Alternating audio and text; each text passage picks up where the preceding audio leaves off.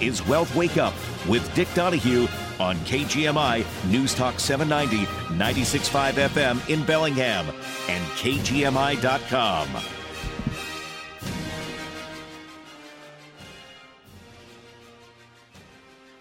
Welcome to Wealth Wake Up Live. Dick Donahue with you today, live and in studio.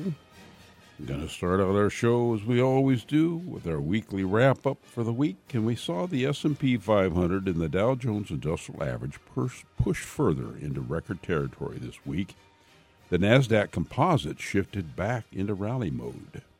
Most of the action over this holiday-shortened week occurred on Thursday as participants reacted to another blowout quarter from NVIDIA.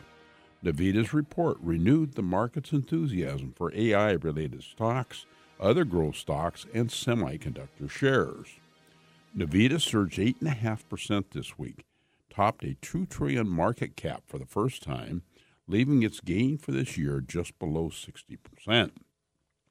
The PHLX Semiconductor Index jumped 1.9%, and the Megacap Growth ETF gained 1.6% on the week. A fear of missing out on further gains was a powerful directional driver this week that added to the post-NVIDIA earnings rally. Even on Friday, when growth stocks and semiconductor shares underperformed, the broader market finished with a positive bias. The S&P 500 equal weight gained 1.2% this week. Notably, the information technology sector was up 2%, and that was the second biggest gainer this week despite the jump in NVIDIA shares, trailing only the consumer staples sector, which is up 2.1%. But all 11 sectors of the registered gains this week. Energy, however, was only up 0.4%, real estate up 0.9%. They were the laggard index performers by a decent margin. The market drew added support from ongoing optimism about rate cuts following the comments from Fed officials. Fed Vice Chair Jefferson said that this will be likely be appropriate to begin cutting rates later this year, adding that he is cautiously optimistic about the way inflation is evolving. Also, Philadelphia Fed President Harker, who's not an FOMC voter, said that he believes the Fed may be in a position to see the Fed funds rate decrease this year, but cautions anyone looking for it right now and right away. Market participants also were digesting the minutes of the January 30th and 31st FOMC meeting, which were scripted largely as expected. Fed Chair Powell effectively wrote them for the market when he conducted his press conference following the January meeting. Several Fed officials in the interim have paraphrased them. The 10-year note yield fell 4 basis points this week to 4.26%. The 2-year note rose 7 basis points to 4.72%. On Tuesday, which was the holiday-shortened week, this week started the week with losses. The relative outperformance of the Dow Jones Industrial Average is due in part to a nice move higher in shares of Walmart, following pleasing quarterly results. Fellow Dow component Home Depot settled with a slim gain after being down as much as 2.2% in response to its earnings report.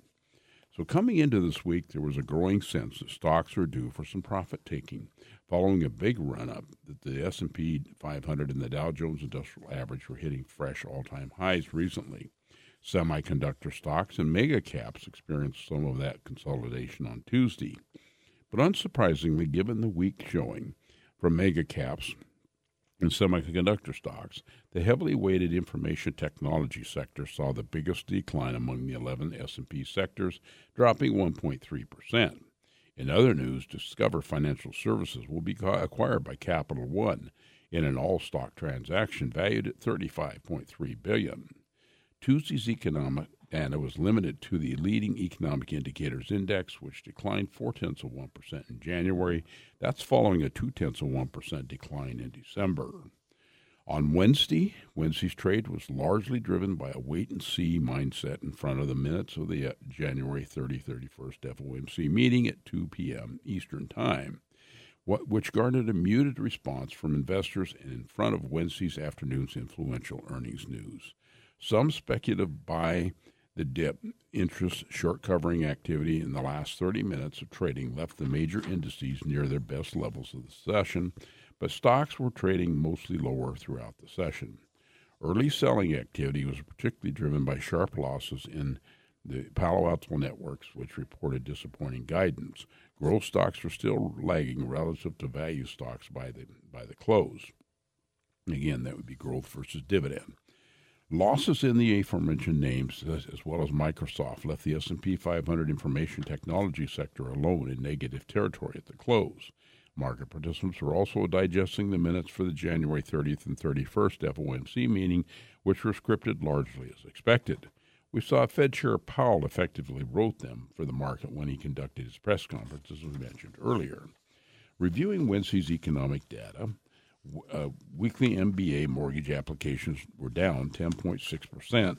Prior week was down 2.3%. On Thursday, the stock market had a strong showing thanks to Navida's much better than expected earnings results.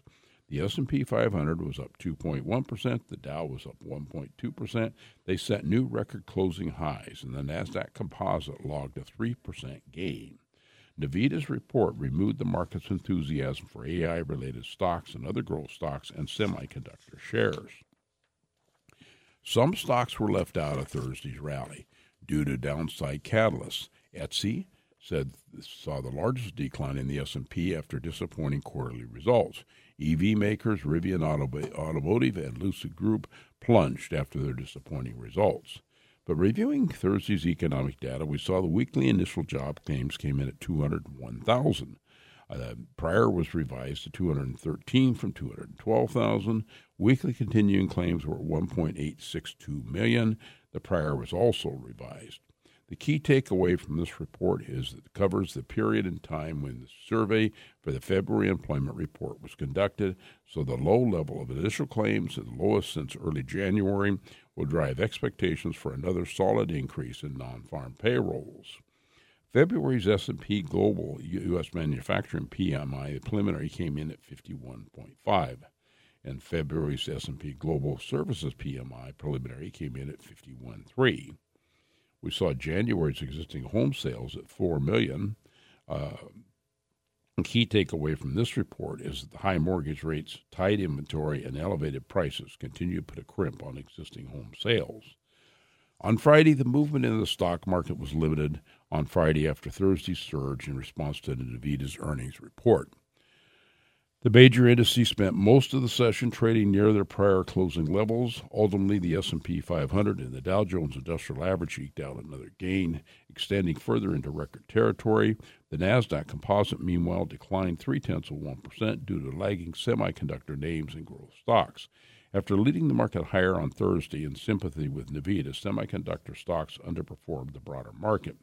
Still, the advanced decline line was positive, reflecting a slight positive bias under the index surface.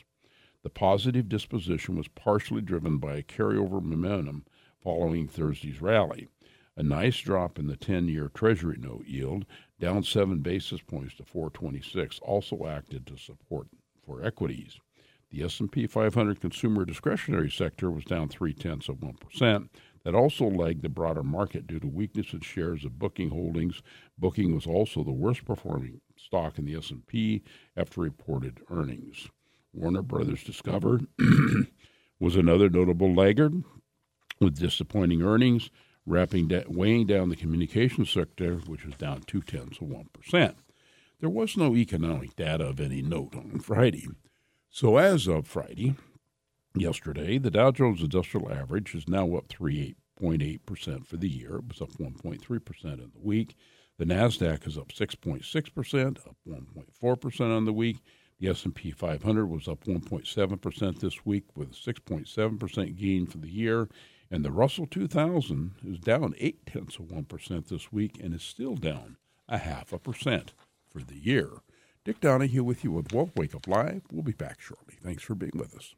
You still thinking job change in the new year? Yeah, I need something that's in high demand and more stable in this economy. IT? Yeah, cybersecurity, maybe even AI. That's what I did. Really? How? Went to My Computer Career. You don't need any prior experience, and you could start your new career in a matter of months. A lot of IT pros go to school there, too, to level up. Sweet. Are classes online or on campus? Both. Wow, I'll check it out. Thanks. Make this your year. Take the free career evaluation now at mycomputercareer.edu. Financial aid is available for qualified students, including the GI Bill.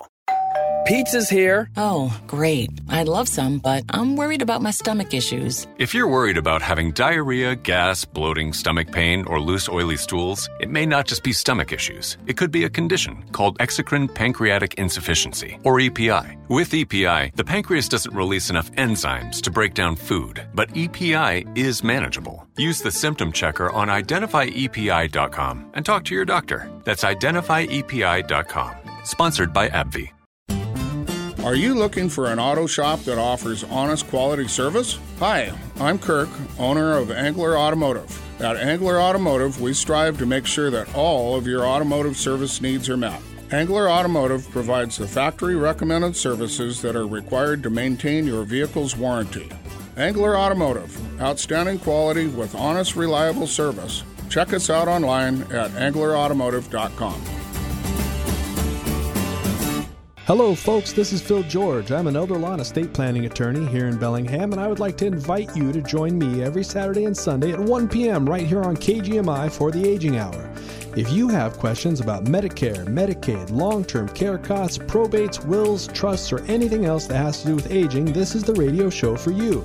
Studies show that more than 70% of estate plans fail when families need them the most. Join us every Saturday and Sunday at 1 p.m. and we can show you how to set your family up for success. The opinions expressed on this program are not necessarily those of KGMI or the Cascade Radio Group. If tomorrow all the things were gone, I'd work for all my life, and I had to start again with just my children and my wife. Welcome back to Wealth Wake Up Live. Dick Donahue with you this Saturday morning. We are Asset Advisors. We are located out on the Pacific Highway. That's old Highway 99 out in the Pacific Commerce Center north of the Slater Road next to Wilson's Furniture. Our address is 5060 Pacific Highway, Suite 101, Ferndale, 98248. Our phone number 360-733-1200. And check out our website at wealthwakeup.com. And a little note, we've been, I guess, remodeling the office and doing a bunch of work in there. And in the process, I have quite a collection of books over the years.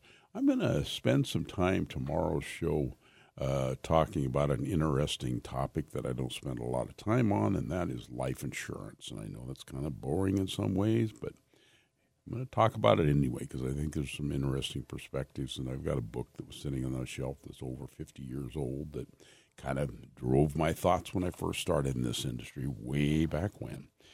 Anyway, let's go ahead and talk a little bit about what few people are grasping, and that's the profound changes that our monetary and banking systems underwent when Ben Bernanke was Federal Reserve Chair and Hank Paulson was Treasury Secretary.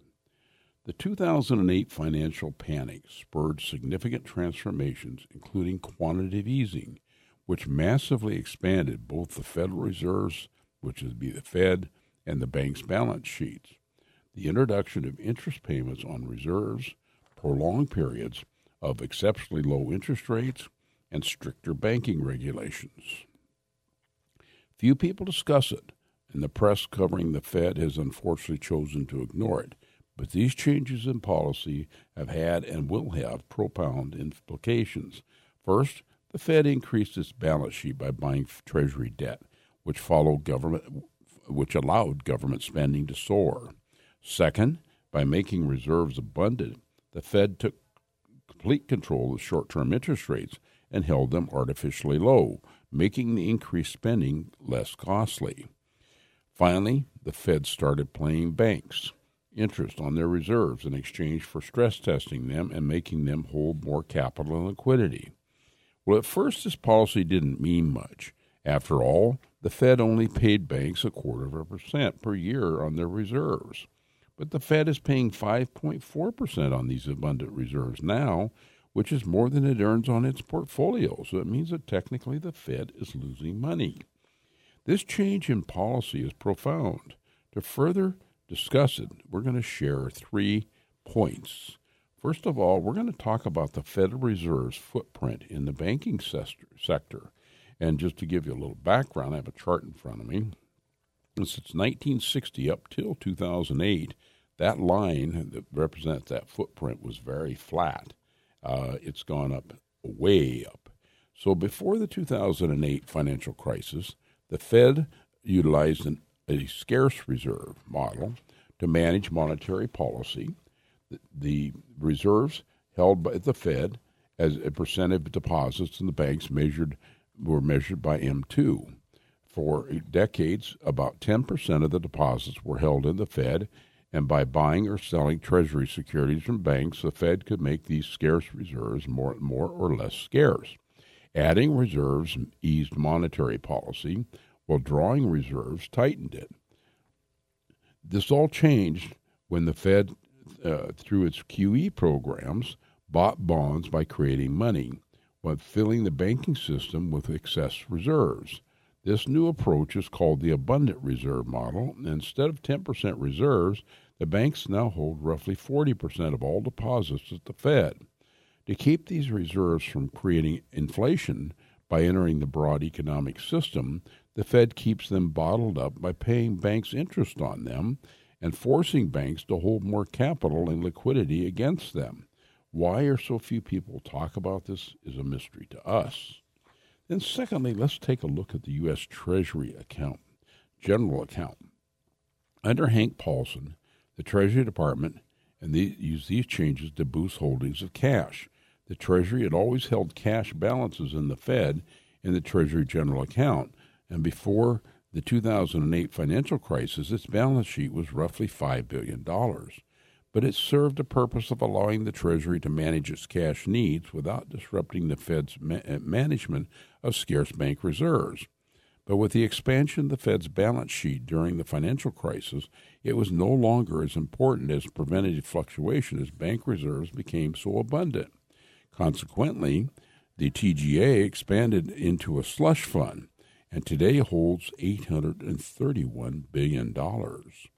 In 2015, the Treasury argued that political battles over spending and debt ceiling created uncertainty, and even though there was no immediate crisis, the TGA would hold enough cash to cover 1 week's expenses with a minimum of $150 billion. These changes have resulted in the Fed's liabilities to the Treasury growing larger and more volatile than pre-crisis levels. Moreover, the Treasury can now drain cash from the economy by borrowing or taxing away bank deposits and then storing them in the TGA. Supposedly, Congress is in charge of spending. The Fed is in charge of monetary policy. We believe a huge TGA balance makes this less clear. So let's also look at federal funds rates over this period of time.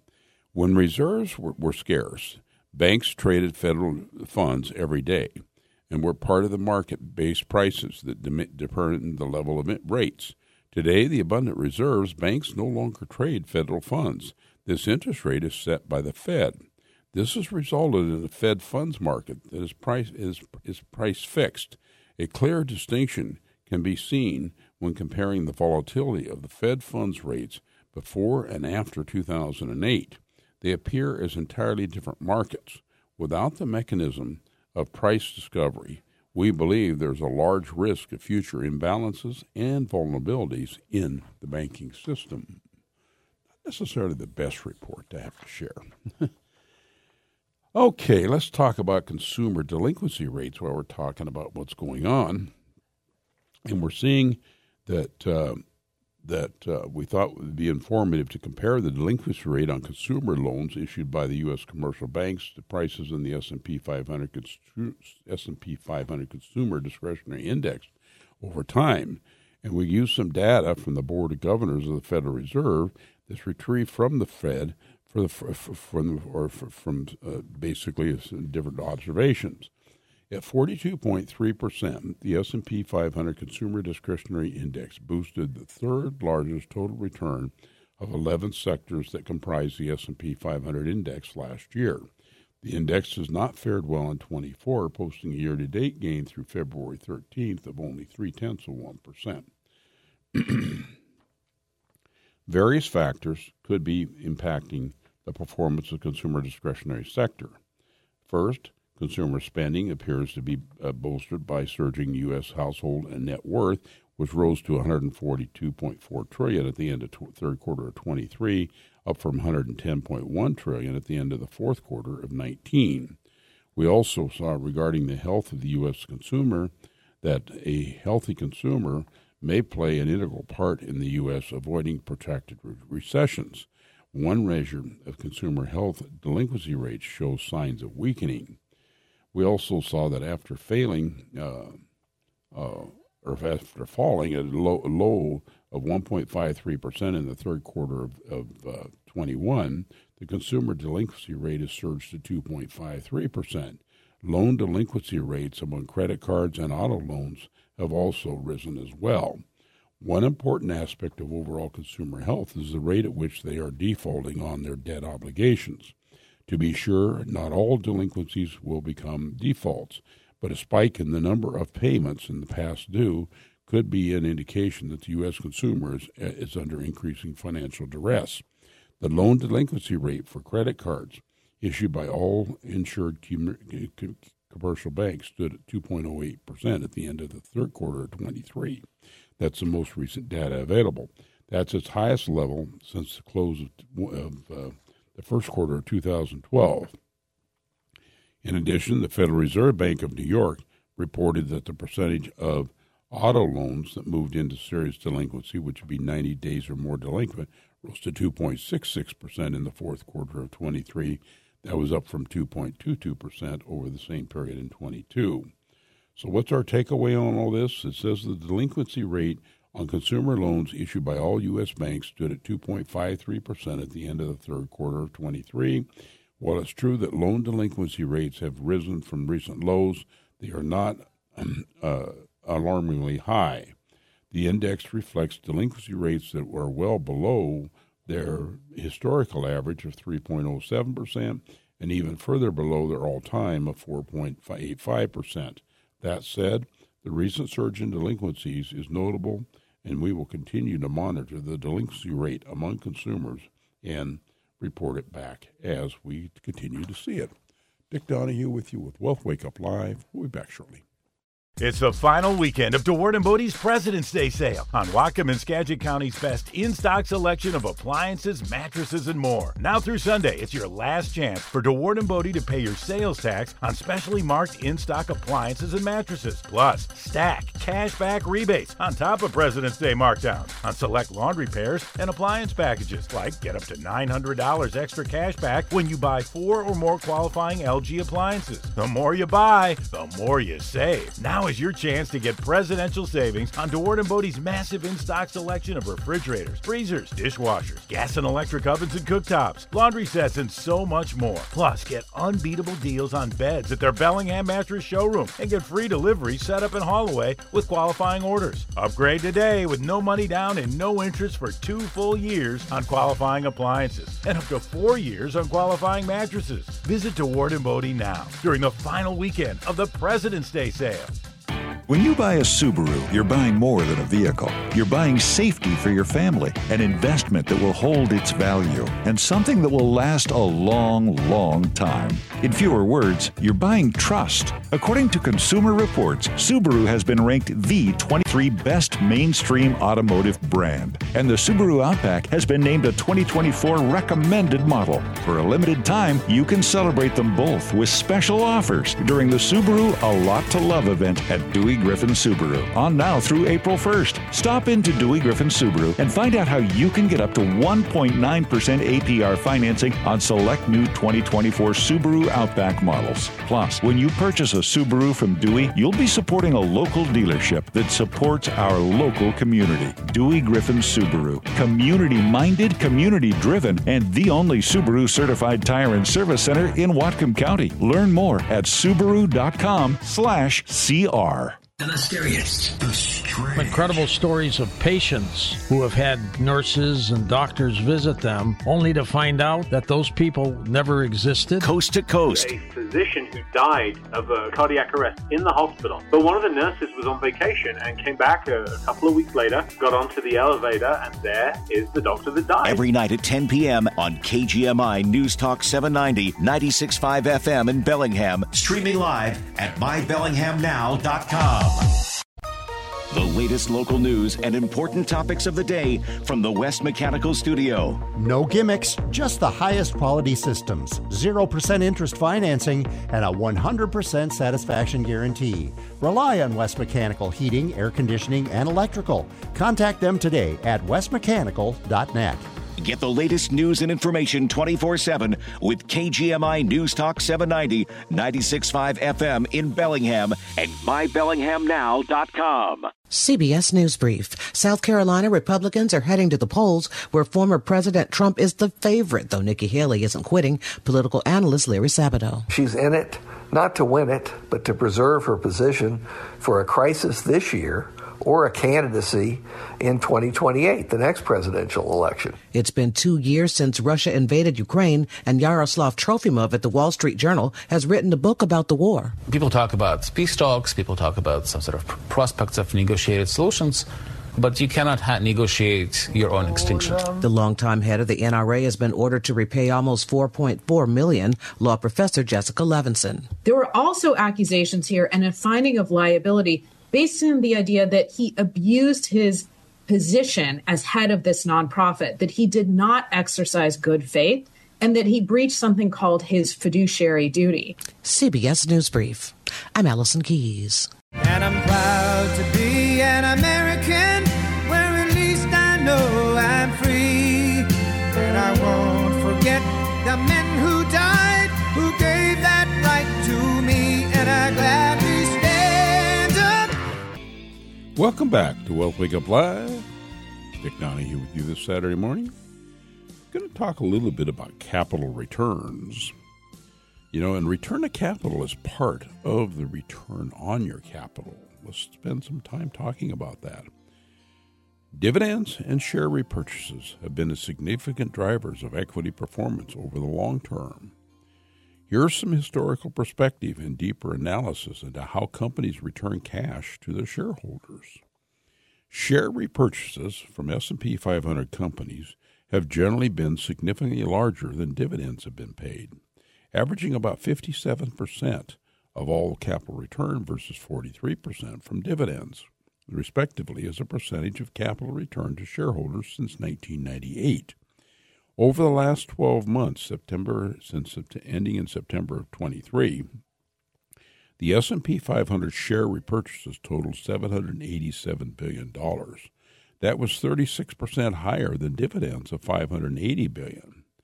Historically, corporations have tried to honor their commitment to dividends while determining their share repurchases based on free cash flow and other factors such as debt repayment, making share repurchases less consistent.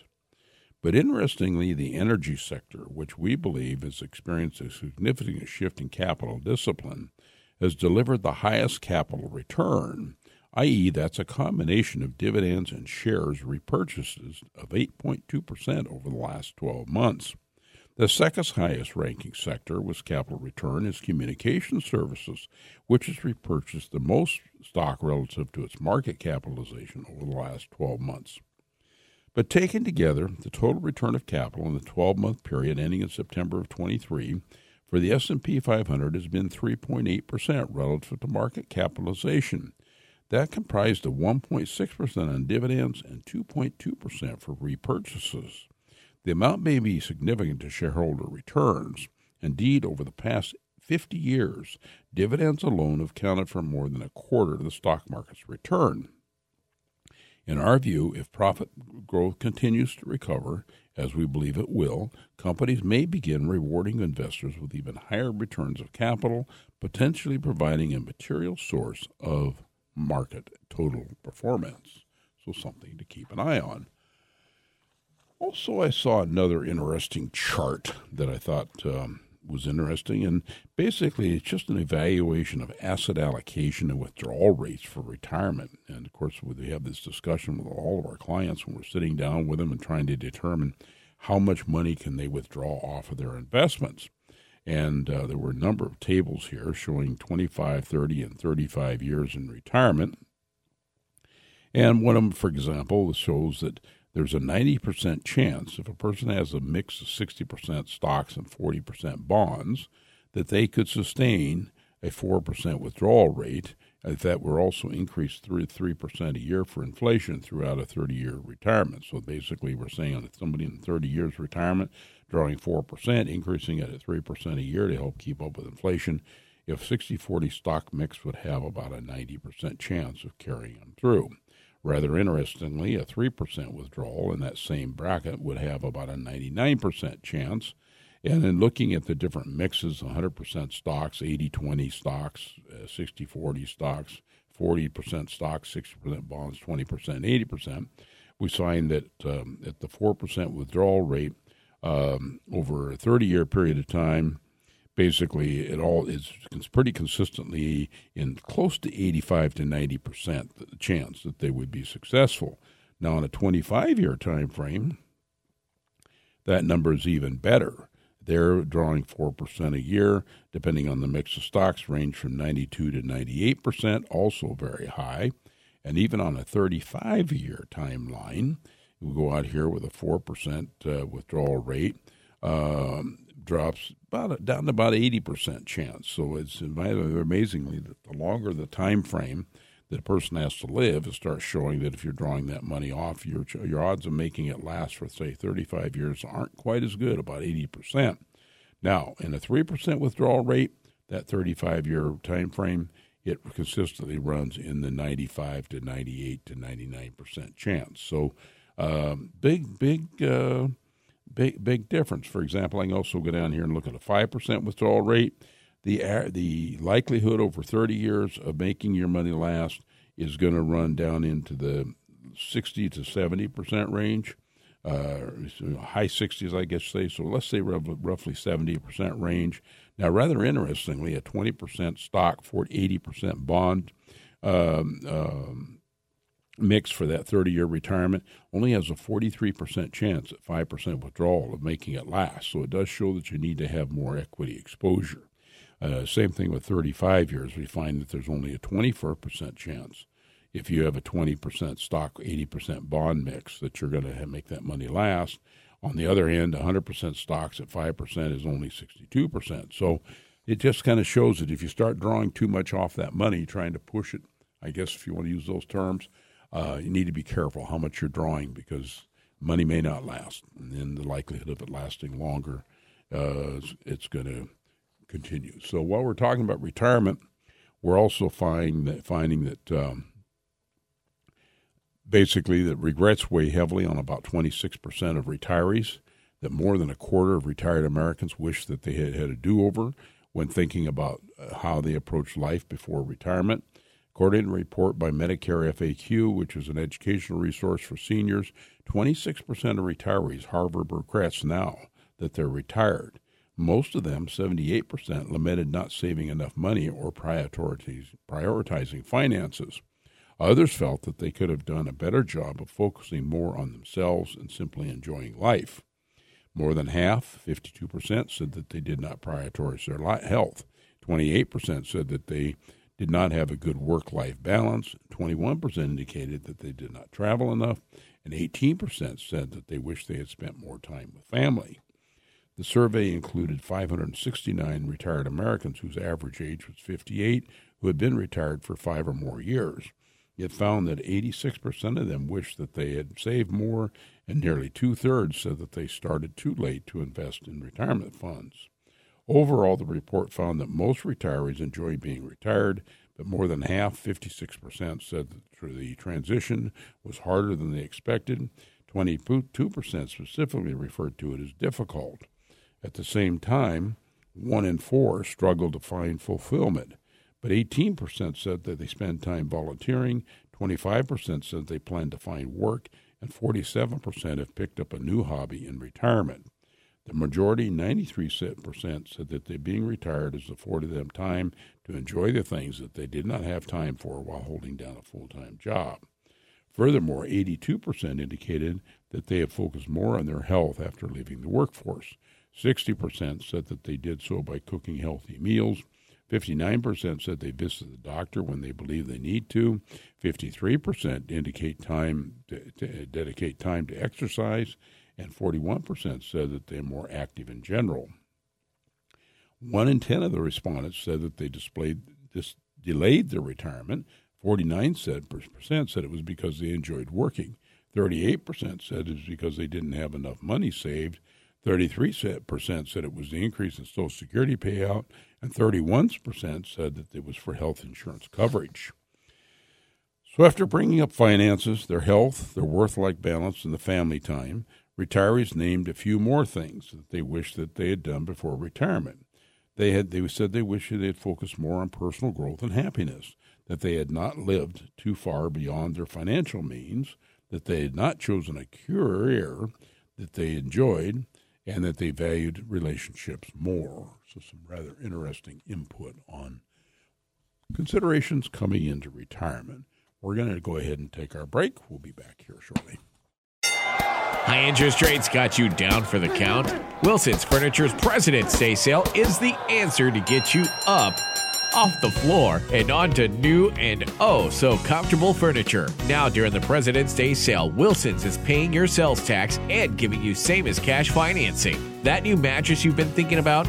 Boom. Get a queen-size Tempur-Pedic for only $55 a month. Has that sofa you've had since The Sopranos were on finally gone and died on you? Wilson's has a power reclining sofa, love seat, and recliner set that'll make you feel like you're sleeping with the fishes for just $75 a month. And if your patio set was blown away in that last windstorm, there's a beautiful 5-piece patio set at Wilson's that's yours for only $35 a month. No interest and no sales tax add up to huge savings at Wilson's. Stop in now during the President's Day sale and save. Wilson's open 7 days a week on Pacific Highway in Ferndale. See store for financing details. Available OAC. Progressive presents Precious Moments. Hey, Jess, want to come for a ride on my motorcycle? You know, we can talk about our feelings and explore our emotional compatibility. I thought you'd never ask. The exchange you just heard didn't actually happen, but it could. Bundle your home and other vehicles with Progressive and you could use the savings to make sure the motorcycle is always ready for your dream girl. So keep the dream alive and the savings coming with Progressive. Progressive Casualty Insurance Company, affiliates, and other insurers. Not available in all states. Here at Total Wine & More, you'll find what you love and love what you find. I like this flavored gin, but want something new. You will love this one. Wow! You're good. Find what you love what you find. Only at Total Wine & More. Pickup and delivery available at TotalWine.com. Drink responsibly. B21. 'Cause there ain't no doubt I love this land. God bless the USA. Welcome back to Wealth Wake Up Live. Dick Donahue with you this Saturday morning. Again, if you have questions for me, you can always give me a call, 360-733-1200. Well, some interesting kind of thing come out on Tuesday, and that is that Amazon is going to replace Walgreens in the Dow Jones Industrial Average as of Monday. They are finally joining that average. The e-commerce giants will replace Walgreens' Boots Alliance in the 30 stock gauge. According to the press release from the S&P Dow Jones indices, the change will go in effect at the open of trading Monday morning. So you get up Monday morning, Walgreens will no longer be part of the index, and Amazon will. The shift was announced after the market closed on Tuesday. It was prompted by Walmart's decision to split its stock 3-1. the index provider said in its release. Such a move is going to reduce Walmart's index weight due to price-weighted construction in the blue chip index. Unlike the counterpoints in the S&P 500 and the NASDAQ 100, the historic Dow index is weighted based on the share's price of its holdings rather than on their market cap. So reflecting the avoiding evolvement in the nature of the American economy, this change is going to increase consumer retail exposure as well as other business stress in the areas in the Dow Jones, the index provider said in its press release. The e-commerce giant's inclusion in the index is another milestone for the retailer's rapid expansion in the last decade. The company, founded in 1994 as an online bookseller, of course, as we know, sells goods of all stripes and runs the world's largest cloud computing business. The Seattle-based company is the second largest private sector employer in the U.S. behind Walmart. More than a century after its founding, the Dow has ceded its preeminence in its investor benchmark, though it remains the most significant register of American corporate elites. As such, its additions and deletions are litmus tests for industry trends. Meanwhile, there is an absence of Amazon, and a slew of big-time tech terms from the Dow spurred the blue-chip index to underperform its peers last year. The S&P 500 gained 24% in 23. The tech-heavy NASDAQ climbed more than double, and the Dow, for its part, notched a 13% gain. So the Walgreens is being replaced after its inclusion in June of 18. That's a relatively brief tenure, it's not that surprising. The company's stock fell 30% last year as Amazon's climbed 80%. The troubled drugstore chain cut its dividend almost in half last month and is weakening retail and prescription environment. Meanwhile, Uber Technologies is also going to replace JetBlue Airways in the Dow Jones Transportation Average. The 20-stock price-weighted Dow Transportation Index includes the largest U.S. companies within this industry group, according to its index provider. The move, prompted by JetBlue's low weighting, will help the gain exposure to the ride-sharing industry, according to its release. So shares of Amazon rose 1.5% in ecstatic trading after the news. Walgreens fell over 3%. Uber gained 1%, while JetBlue was down 0.4% after the announcement. So kind of interesting transition you're seeing, and obviously I've been in this industry for a while. I will say that the Dow is not the index that I pay attention to every day, only because it does only represent 30 companies, and it hasn't been all that positive, I guess. Okay, well, Peak 65, we're there. So let's talk about some tips and tricks to save on taxes. This year, 2024, we're going to have more Americans than ever that are going to reach age 65. By this summer, we're going to have 12,000 baby boomers who are going to celebrate their 65th birthday each day. This demographic milestone will be called Peak 65. If you're in this group, what does Peak 65 mean to your IRAs? Well, it's prime time for planning. If you're 65, approaching this age, or maybe even have passed, just the prime time to do some planning with your IRA. This is the time when you have the most flexibility with your IRA. When you reach 59.5, that 10% early distribution penalty became history. So you can take distributions from your IRA for any reason at all and not worry about a penalty. But you still have to pay taxes unless your withdrawal contains after-tax funds, which we find is rare. But the early distribution penalty is never an issue. That's after 59.5. On the flip side, at age 65, you're not required to take any money from your IRA if you don't need it or don't want it. But once you reach 73, that's no longer the case. At that time, the required minimum distributions must begin, and you'll have to take money out of your IRA and pay taxes on it, even if you don't want it or need it. So the RMD rules that require you to withdraw a specific amount each year. You can take more, but you can never take less. If you do, you'll become hit with a penalty on the amount that you didn't take. So let's talk a little bit about how to take advantage of Peak 65. If you are at or near Peak 65, taking advantage of it, now might be the time to take penalty-free with distributions from your IRA if you need the money. You no longer have to worry about that early distribution penalty. You might also consider doing distribution planning now to reduce taxes in the future. With tax reform, tax rates are at historic lows. It makes sense to take IRA distributions now to take advantage of the low rates because no one knows what the future rates will be when the RMDs are required. As a point of interest, 24 and 25 for the last 2 years that the Trump tax cuts are in play. Depending on control of the White House and Congress, we expect to see rates change in 26. They could be substantially higher, so scheduling some of this withdrawals early on may be something to think about. When you're in your 60s, you can take money out of your IRA on your schedule and not the government. So you have you have that opportunity now to take money basically out on your schedule, something we can simply sit down and take a look at. So during your 60s is also a great time to consider a Roth conversion. You can convert your IRA at today's low rates and eliminate any future worries about RMDs.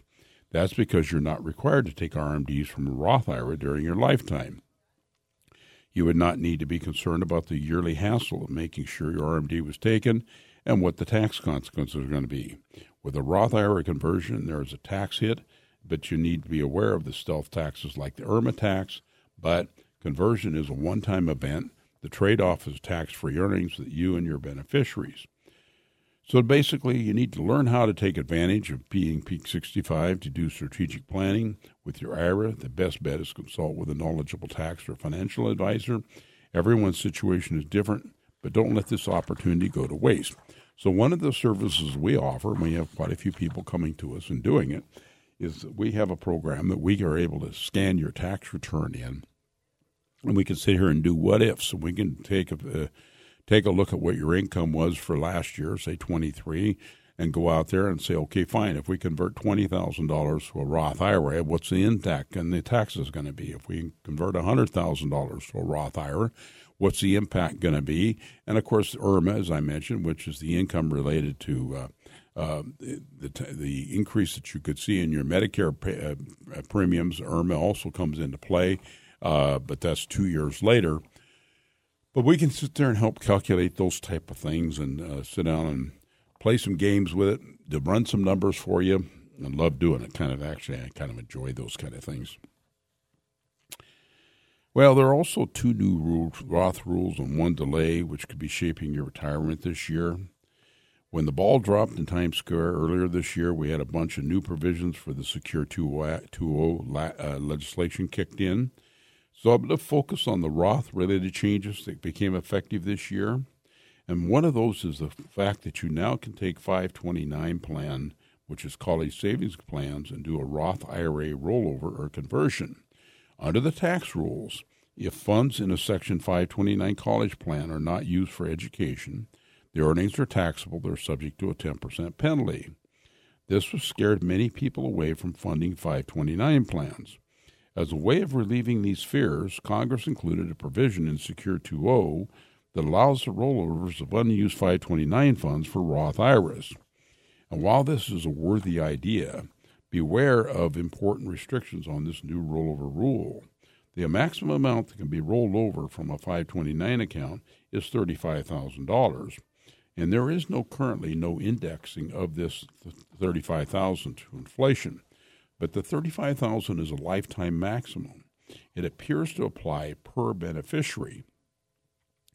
The Roth IRA must be in the name of that 529 beneficiary, not the 529's owner. So typically when we set up a 529 plan, we'll have a parent or a grandparent who technically is the owner for the benefit of a child or grandchild. So it has to be done in the name of that child or grandchild. The plan must have been open for more than 15 years. The IRS still hasn't said whether a new 15-year waiting period is required if the 529 plan is transferred to a new beneficiary. And that's one of the key things to keep in mind here. And I'm not 100% convinced yet that the 529 conversion to a Roth is necessarily the right thing to do because of the fact that you can go out there and change beneficiaries. So if you've got one beneficiary that you've used to put money in the 529 plan, they completed their college and education and tech schools or whatever education they're going to do, there's still money there. You can change beneficiaries. That continues to have that tax deferral take place. Also, rollover amounts cannot include any 529 contributions and earnings on those contributions made in the preceding 5-year period of time, which basically eliminates being able to roll over any money that's been put in the last 5 years. Also, it's subject to an annual Roth contribution limit. So, for example, if you have $7,000, want to roll it over from 529 to a Roth this year, the effect of this rule is it's going to take several years to do the full $35,000 because you're going to be limited to the amount that you can annually put into an IRA, to the IRA. And any 529 Roth rollover would count towards IRA contribution limit, so you can't put in money both into an IRA and also do the contribution. But one of the other things to keep in mind, there are no MDs or Roth 401k funds. Before 2024, one big advantage of Roth IRAs and Roth funds in the 401k. Other company plans is Roth owners never had to take RMDs. That's changed. I'm going to run out of time here, so we're going to go ahead and bug out of here. We also saw the mandatory Roth 401k catch-ups were delayed. Those are the things we can talk about if you got questions about it. Dick Donahue with you with Wealth Wake Up Live here on KGMI. Don't forget our show tomorrow morning at 9 o'clock, and we want to thank you for being with us. Have a good week. Have a good week. Take care out there. Watch out for that snow.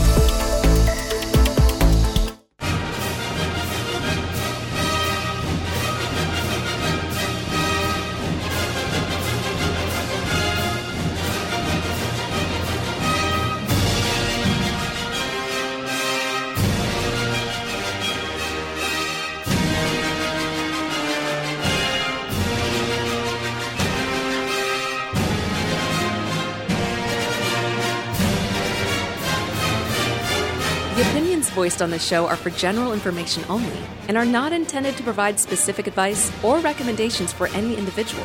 To determine which strategies or investments may be suitable for you, consult the appropriate qualified professional prior to making a decision.